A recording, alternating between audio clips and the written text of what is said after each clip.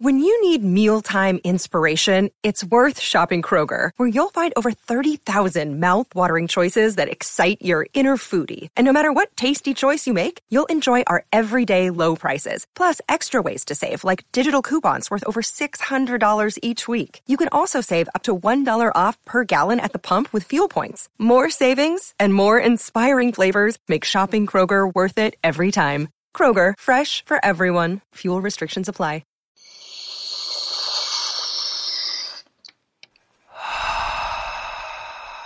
Hi. Theory.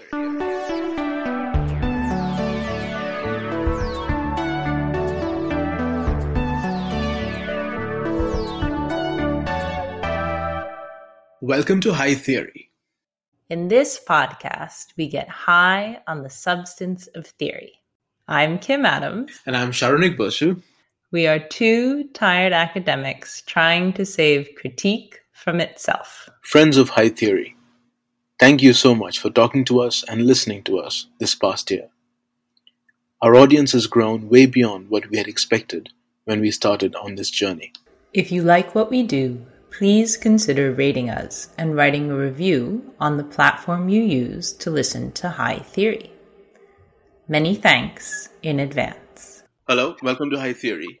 Today we are talking about Apabhramshas with Abhishek Avtans. Abhishek, would you mind introducing yourself? Hi Sharonik, pleasure to be here with you today. My name is Abhishek Avtans. I am a lecturer of Indic languages at Leiden University in the Netherlands. I work on Indian languages, on South Asian languages. I also worked on Andamans for the Andamanese languages, and later I have been writing on some lesser known languages of India. So I wrote my master dissertation on Jaintia of Meghalaya, and then later my MPhil dissertation on Great Andamanese, and my PhD later on.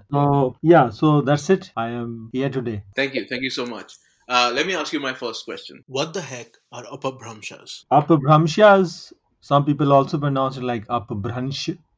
Right. It is one of the last stages of the Middle Indo-Aryan. If you look at the history of Indo-Aryan languages in South Asia, you will see that the Indo-Aryan languages are divided into three different stages. First stage is the Old Indo-Aryan, the second is the Middle Indo-Aryan, and the third is the New Indo-Aryan. Now, what we are talking today is about the Apabhramshas, and the Apabhramshas are the Middle Indo-Aryan languages, and they come at the last stage of the Middle Indo-Aryan. So basically they are at the cusp of, say, the new languages of modern India, or South Asia, you can call it, like Bengali or Hindi or Punjabi, Marathi, and the Prakrits, which were spoken in the Middle Indo-Aryan period. So Pali Prakrit, Pali is also a form of Prakrit, yeah, you know that. To be precise, I can say that Apabhramshas are actually the ancestors of, say, Old Bengali or Old Hindi or Old Rajasthani or Old Marathi. So I won't say this is like they were the, so what we speak today, the language we speak today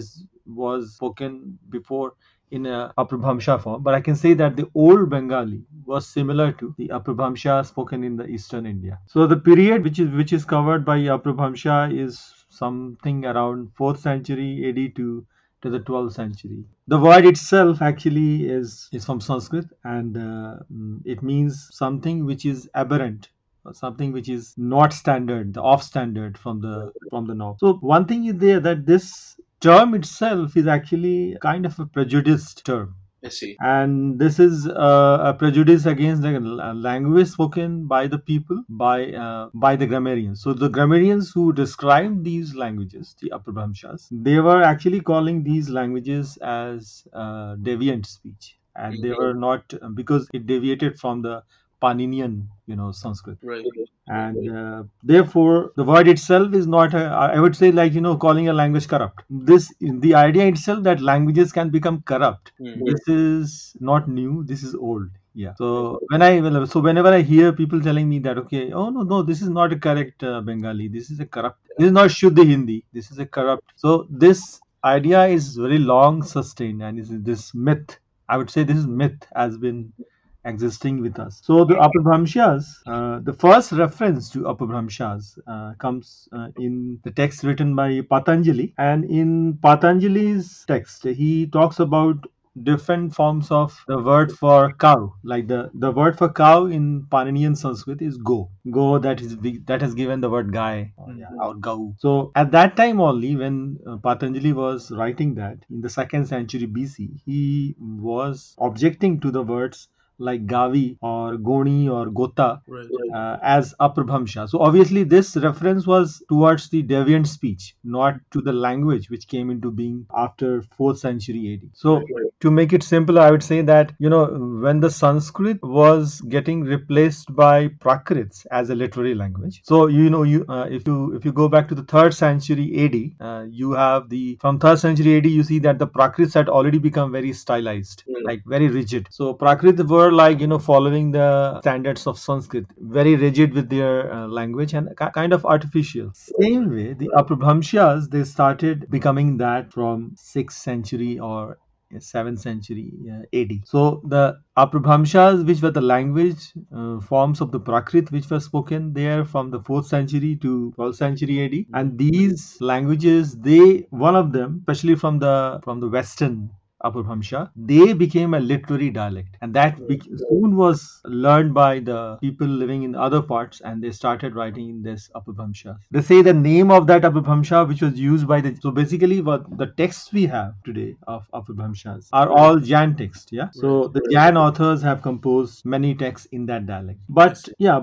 these Jan texts were not the only Apabhamshas spoken in that period. To be precise, so many people, when I read about Apabhamsha, people have a perception that the Apabhamshas were actually the Jain Apabhamsha, the one which was written in the books by the Jain authors. And for example, there is one very famous book written by Swayambhu Dev, 9th century. It is called Paum Charyu. It is the Jain version of Ramayana. So this Jain version of Ramayana, it uses a typical literary dialect of Apabhamsha. But at the same time, you also have the Apabhamsha spoken in other parts of India. So for example, in the central Apabhamsha, that is the central area of India, you had the spoken language was based on central Apabhamshas, and that led to what we have today in the Western Hindi family, like Braj, Khari Boli, and Kannauji, Bundeli, etc. In the same way, you have the Eastern Apabhamsha, which was based on Magadhi Prakrit. It had its evolution to Bengali, Odia, Maithili, Bhojpuri, and Maghi, etc. In the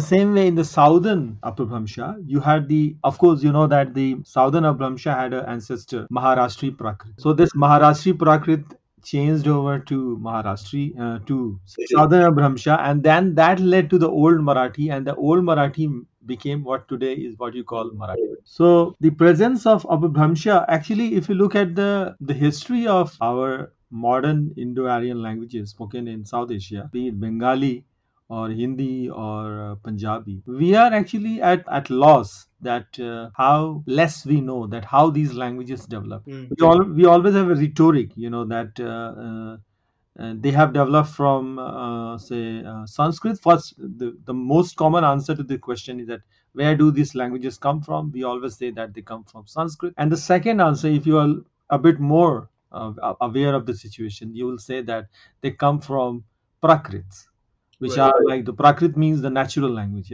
the language which is spoken, and then of course Prakrit also became unnatural in that way. But nobody talks about the Apabhamsha. This is why I'm today with you, that I want to share with you that why the Apabhamshas, they deserve to be more researched and investigated. I think you're going to say right now would be a great answer to my next question, which is how do we use Apabhamsha? We started off with our conversation with your name. How would we pronounce each our names? We just exchanged information. And one thing, if I recall correctly, you said that I should pronounce your name Sharonik. Right. Now, Sharonik is a very typical name from in Bangla, and in Bengali you have the sh dominance of the sh, the sh consonant. And this sh consonant, it would be interesting to know that this sh consonant had its development in the Upper Bhamsha stage. So actually, in the Magdhi Prakrit,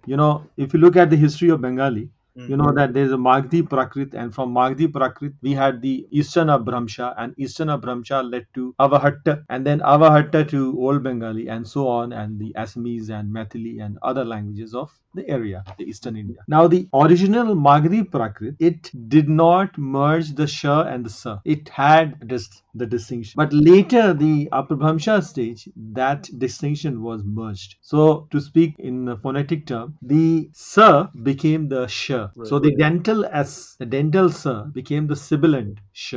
If I'm using the linguistic terminology for these sounds, this feature was already happening in the Upper Bhamsha stage. One more thing which happened is that most of the Prakrits of that time, they had a neuter gender. Right. Yeah, so they have three gender. So one is the masculine, feminine, and the neuter. So the neuter gender, it was lost in the Upper Bhamsha stage. You see, and that, this is the beginning of the losing of the, to the extent that in Bengali you have default gender is masculine. So there's no gender. So grammatical gender is lost in Eastern languages. In Bhojpuri, for example, or in Maghi or in Maithili, there is no grammatical gender as such. It didn't happen in Hindi because Hindi is not a member of Maghi Prakrit. Hindi is a member of the Shaur Seni Prakrit, and Shaur Seni had retained that. So this change was already happening. And one more thing which happened is that the case system, like marking of the subject. If I tell you, it's the example, the ne forms in Hindi, for example, they also rise up during the Upper Bhamsha stage. So mane, tune, or manu in Punjabi, manu,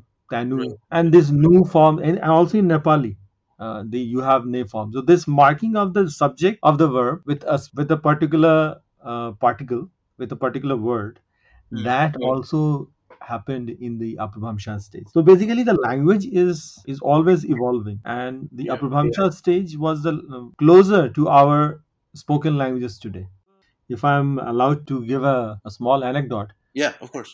There was a linguist working with one of the institutes in Mysuru. There is a Central Institute of Indian Languages in India, and she was a professor of Bengali, and she was asked to work on a project, and they had some Bengali spoken in London, and she had some data there, and then when she was asked to analyze the data, she refused to work on the data. She said, I refuse to work in this data because it's not Bengali. It is not standard Bengali. Obviously, the Bengali one, what she was hearing was from London, and this is from actually, there's a struggle going on for facility. Yeah. And they want to, and also because she didn't think that it was language enough to be considered to be studied. So that prejudice, but even among linguists. Talking about Bengali spoken in London, and by that token, the spread of South Asian languages all over the world, let me ask you my final question, which is, how will Upper Bhamshas or the study of Upper Bhamshas save the world? The study of Upper Bhamshas would really tell us more about how our contemporary languages have come into being, and these debates on, this unending debates on the purity of the language, and the sacredness of languages should be challenged by our evolution. So when we show that we don't have a direct connection with a particular divine language, we also break those barriers. We break those barriers of, say, of divinity or a special status to a particular language. So by studying these Upper Bhamshas, we will come to know that, and of course we need more work on this, that how our contemporary languages, they have come into being through several stages. Right.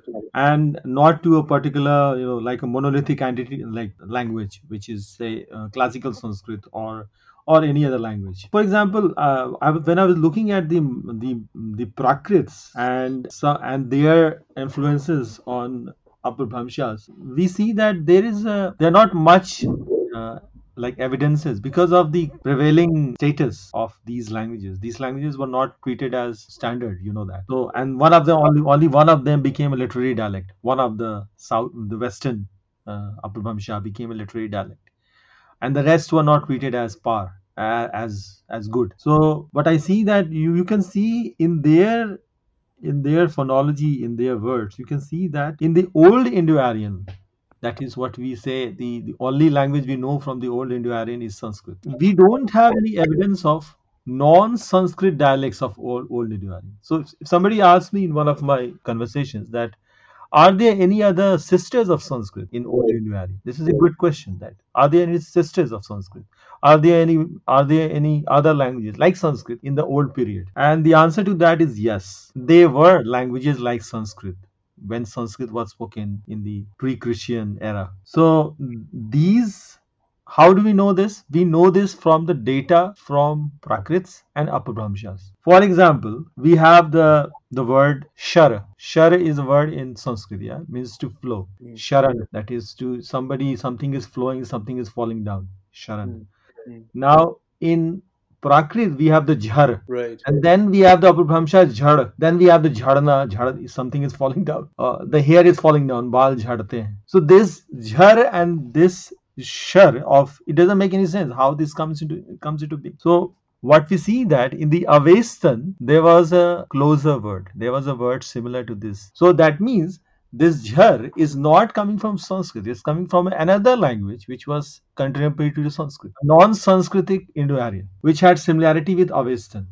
So what I mean to say that they may have clues to the languages other than Sanskrit who were spoken once upon a time in India. So not only that, I'm talking about the Indo-Aryan language. I'm not talking about the Dravidian and the Austroasiatic and the other language. Also, one more thing, I think, when I come to the other language families, Right. Apabhramshas are the languages when these interactions has become much more stronger. We already know that Sanskrit had interactions with Dravidian languages, and Sanskrit had interaction in Austroasiatic language. Especially if we talk about Bangla, I would say that Bangla is spoken in the area where there is this interaction between Austroasiatic and the Indo-Aryan is much stronger. Bangla as a language, I think you will feel there are so many words and so many features which are typically not Indo-Aryan. They are more like a Munda or Santhali. So these interactions became much more prominent in the Apabhramsha stage, and we need to investigate what were those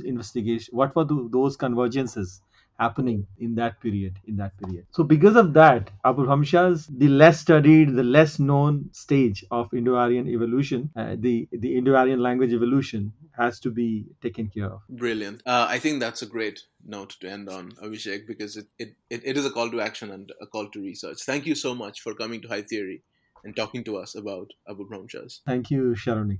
And thank you for listening to High Theory. If you like our podcast, please review and subscribe on Spotify, iTunes, Patreon, or wherever you get your podcast fix. Sharonik Bosu manages our social media presence. Owen Quinn composes our theme music, and Kim Adams and Sharonik Bosu edit our audio.